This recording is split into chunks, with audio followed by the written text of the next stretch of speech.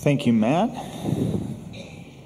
I'd like to have us turn to our text for this morning, Luke chapter 9, verses 28 through 36. Luke 9, 28 through 36, and that's on page 841 of the Bibles in the pews, if you're following along there. We're continuing our sermon series looking at Luke's gospel this summer. We've had to skip around a little bit in recent weeks, but we're picking things back up in chapter 9. And this text follows immediately after a passage that we looked at a couple of weeks ago, where Jesus initially Peter declares that Jesus is the Messiah, and then Jesus does some teaching about what that means, that he is the Messiah, what kind of Messiah he's going to be, and then more specific for his disciples, what it means for them to be his disciples and disciples of that kind of Messiah. And so it's after that then that we get this text about Jesus' transfiguration. So Luke chapter 9, verses 28 through 36. And this is what Luke writes.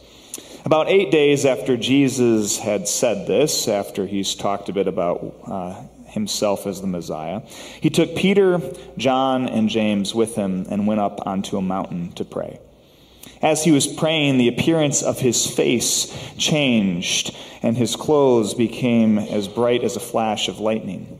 Two men, Moses and Elijah, appeared in glorious splendor, talking with Jesus. They spoke with him about his departure, which he was about to bring to fulfillment at Jerusalem.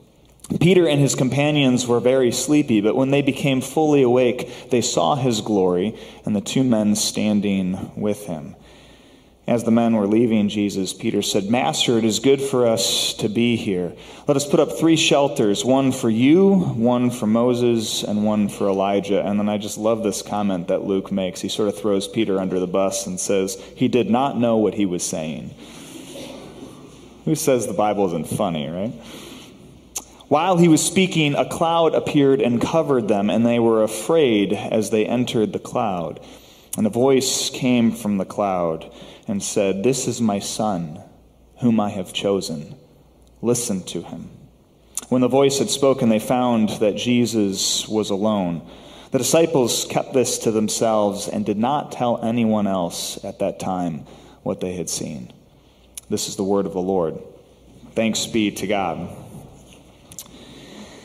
Sisters and brothers in Jesus Christ, in the climactic scene of the classic movie The Wizard of Oz, there's a timeless reveal. That's because after numerous encounters, mishaps, and close calls along the way, the main character in that film, Dorothy Gale, and her friends, the Scarecrow, the Tin Man, and the Cowardly Lion, finally arrive in the presence of the great and powerful Wizard of Oz.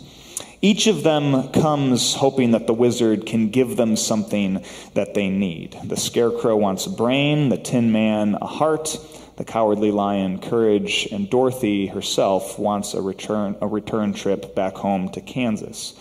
But the wizard stalls. "I'll have to give the matter a little thought," he says. "Go away and come back tomorrow." It's at that moment, though, that Dorothy's dog, Toto, runs behind a nearby curtain and pulls it open, revealing a man working a number of levers and dials and speaking into a microphone. Flustered, the man quickly pulls the curtain closed as the wizard booms, "Pay no attention to that man behind the curtain." It's too late, though. Dorothy and her friends confront the man and learn that he, in fact, is the wizard. For all his supposed power and greatness, it turns out that the Wizard of Oz really isn't a wizard at all, just a man behind a curtain. Not at all what Dorothy and her friends expected. Well, in the same way, there's a reveal here in our text for this morning, too. Like Toto pulling the curtain back on the Wizard of Oz, we see the curtain pulled back on someone here as well. That's because the curtain gets pulled back on Jesus in this passage. The only difference, though, is that rather than revealing him to be someone ordinary, someone mundane, someone not really all that powerful like the wizard is, Jesus is instead revealed to be exactly the opposite. That's because Jesus is revealed to be someone powerful here. He is revealed to be someone great. He is someone worth revering and even worshiping. You see, here in his transfiguration, Jesus is revealed to be nothing short of the very Son of God. And as we'll see in a bit, that revelation tells us at least 3 things about him. First, though, a brief note on humility.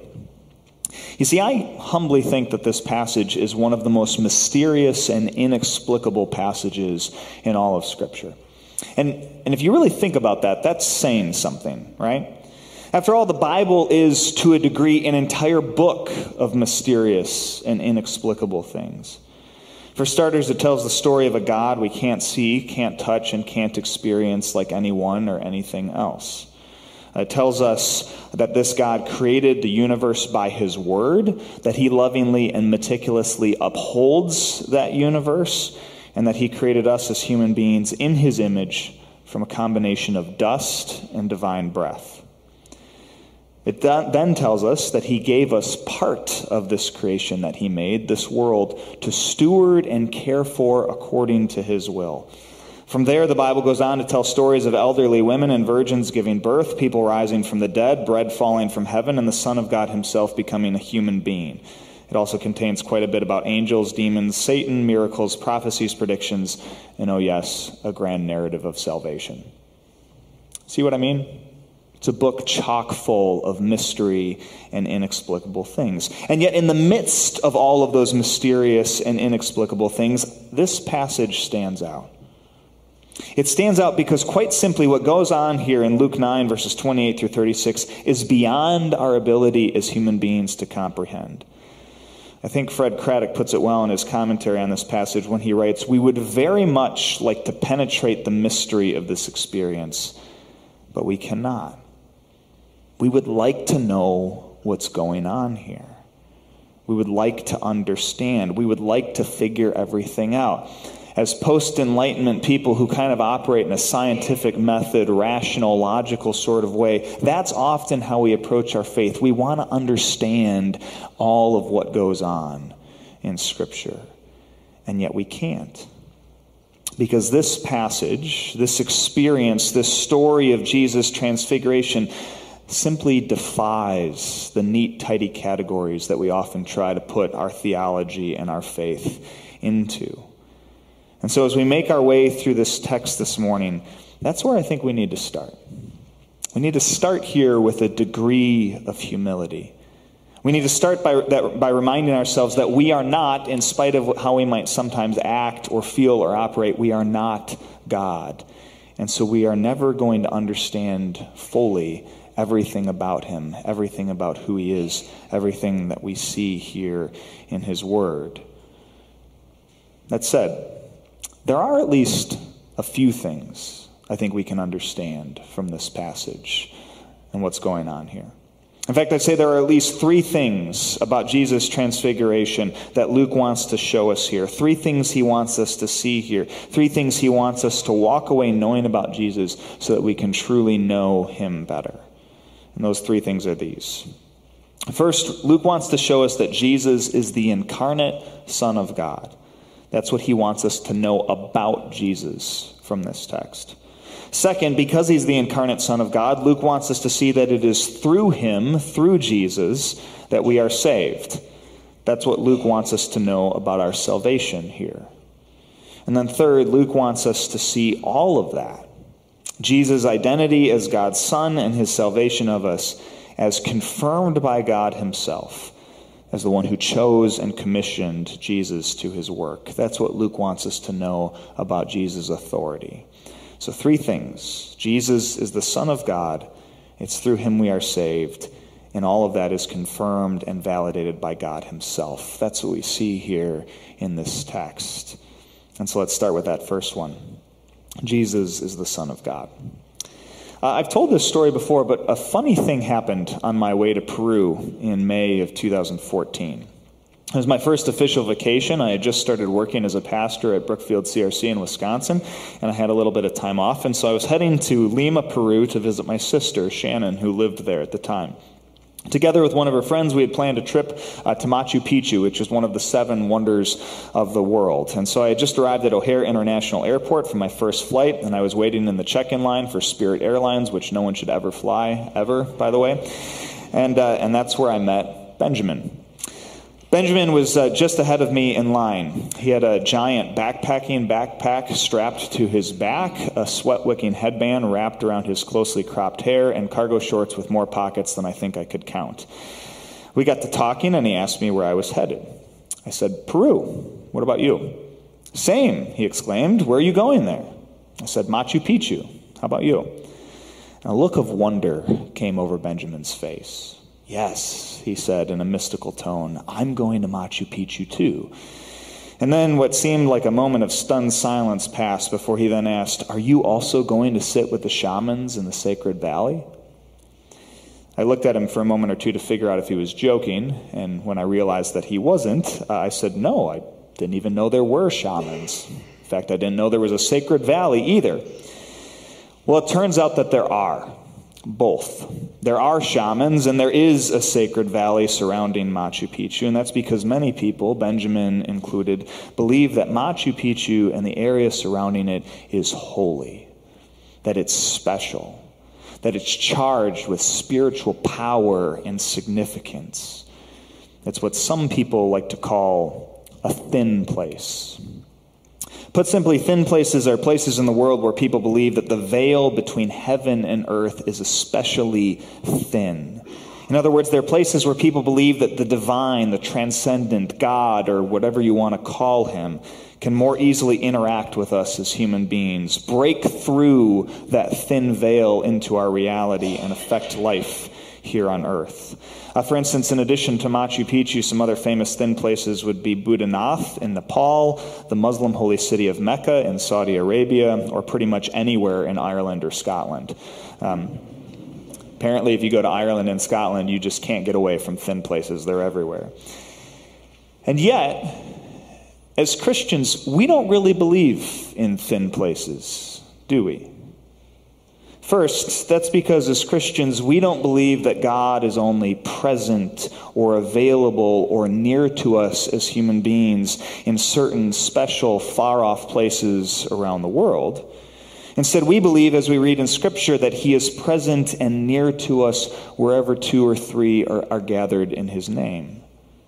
As a result, Christians believe we're in a thin place whenever we gather together in worship. In fact, you could actually make the case that we are in a thin place right now, because as God's gathered people together in worship, we believe that he is special or present with us here and now in a special way this morning. We believe something else as Christians, though, too, which is that while we might not believe in thin places, we do believe in a thin person. You see, rather than the veil between heaven and earth being especially thin only in certain places or in certain moments when we gather and worship, we also believe that that veil is thin in Jesus. Rather than a rooted physical place like Machu Picchu, he is where heaven and earth meet. He is where creator and creation come together. He is where the divine and human touch. I wish I had been quick enough on my feet to explain all of that to Benjamin during our travels together. I wasn't, though. It's just another example of how my own evangelistic attempts don't always turn out as well as I wish they do. But that's what we see going on in this text, right? Luke writes, about 8 days after Jesus had said this, predicted his death, he took Peter, John, and James with him and went up onto a mountain to pray. And as he was praying, the appearance of his face changed, and his clothes became as bright as a flash of lightning. What's going on here? Well, we're seeing heaven and earth come together. Creator and creation touch. The divine and the human come into contact, but not at a place, but instead a person. The person of Jesus. Again, like the Wizard of Oz, the curtain gets pulled back here. The veil tears, heaven bleeds through. But rather than that happening in some far-off mystical location, we see it instead happen in Jesus Christ. His disciples, Peter, John, James, and those of us as his disciples today, we get to see another side of Jesus here, a different part of who he is, a glimpse of his divinity and glory. In short, we get to see the incarnate Son of God in this transfiguration. Whatever else is going on in this text, whatever else is happening, whatever else Jesus' transfiguration signifies or means, that's at least part of what Luke wants us to see here. He wants us to see the curtain pull back, the mask slip, the veil tear, and the humanity of Jesus fade away, at least for a moment, so we can catch a glimpse of his glory, a glimpse of his divinity, a glimpse of his true identity as the Son of God. My friends, that is who we worship. In fact, that is why we worship him. We worship Jesus because he's not just another one of us. He is something, someone more. He's something else, too. He's also our Savior.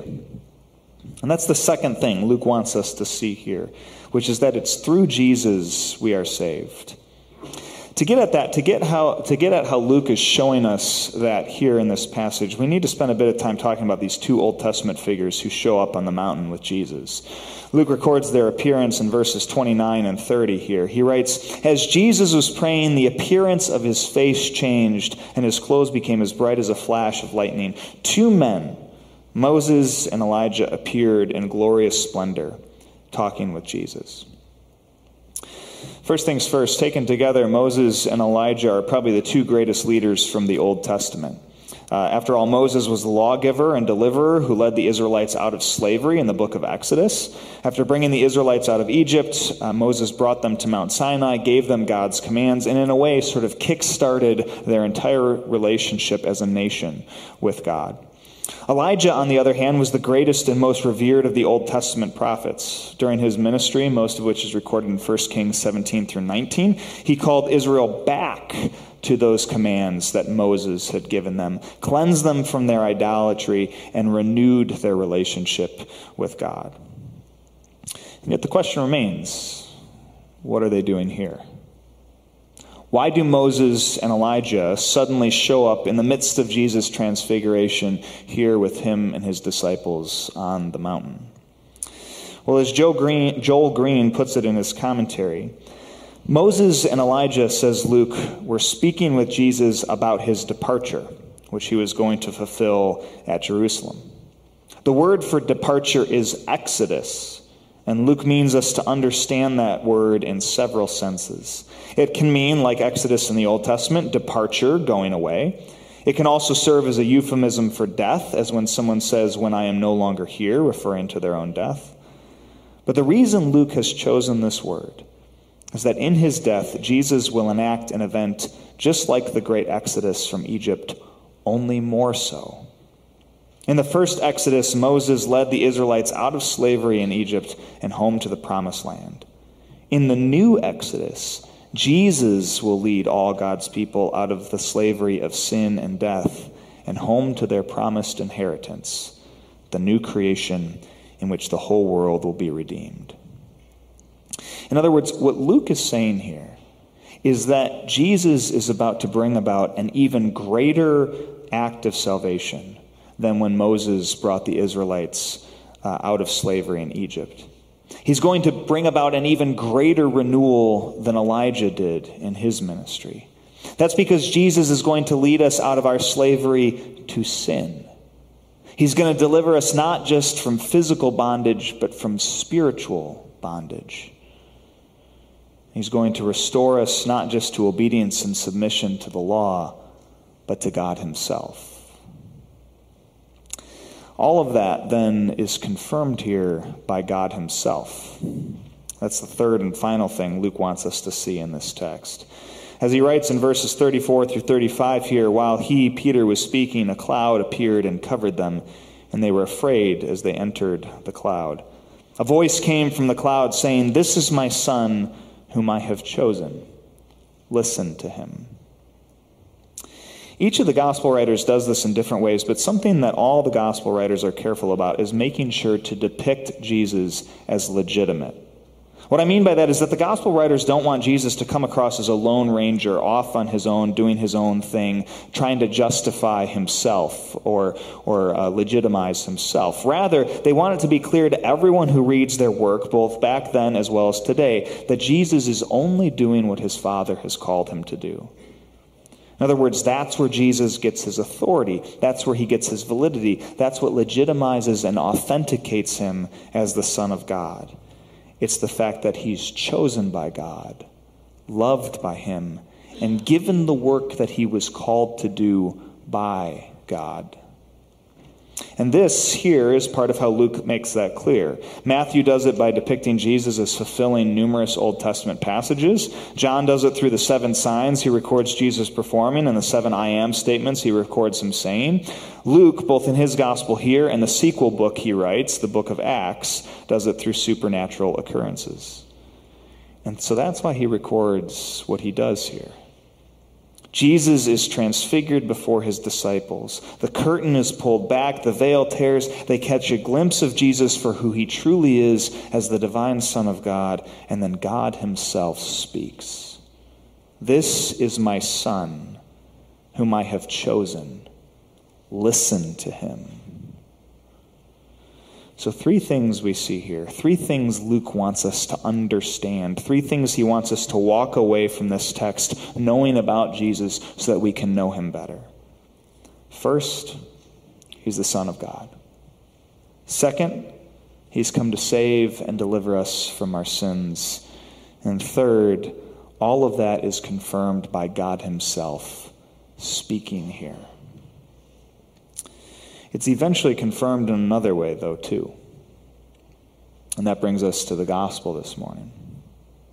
Again, I think Joel Green puts it well in his commentary when he writes, "The glory which they, Jesus' disciples, had glimpsed on the mountain, the glory of God's chosen Son, the servant who is carrying in himself the promise of redemption, would finally be unveiled on a very different hill, an ugly little hill outside Jerusalem." You see, we certainly do see Jesus' glory here in his transfiguration. But this won't be the last time we'll see it. That's because, as Green says, we'll eventually see it again at the end of this gospel on a different mountain. That's because in chapter 23 on a hill called Calvary, we'll see Jesus transfigured again. It won't look the same as it does here. Rather than bright and shining, it'll be bloody and somber. Rather than his prayer being answered, the Father will instead turn his face away. Rather than the confirming voice of God, the only voice we'll hear crying out then is Jesus' own voice. And yet his glory and power will be there all the same. Nailed to a cross, lifted up, crucified for our sins, Jesus will again show us who he truly is. And who is he? He's the Son of God. He's our Savior, our Redeemer, our Messiah, and our Lord. He's the one come to do God's work and lead us into salvation. That's what Luke wants us to see. That's what he wants us to see here. It's what he wants us to see at the end of his gospel, too. In fact, it's what he wants us to see through everything that he writes. He wants us to see Jesus for who he truly is. And despite the mystery, the challenge of it, the inexplicable nature of it all, that is what we see here. We catch a glimpse of Jesus. The curtain pulls back, the veil tears. And we get to see our Savior here in all his glory. Thanks be to God. Amen. Will you pray with me?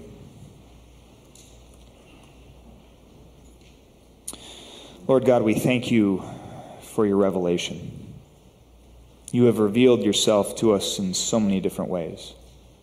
You reveal yourself to us in your word. You reveal yourself to us through the work of the Holy Spirit in our hearts. You have revealed yourself most clearly in your Son. Thank you for him. Thank you for Jesus. Thank you for how we get to see your glory, your salvation made manifest in him, and how we get to receive that salvation ourselves through him. And it's in his name that we pray. Amen.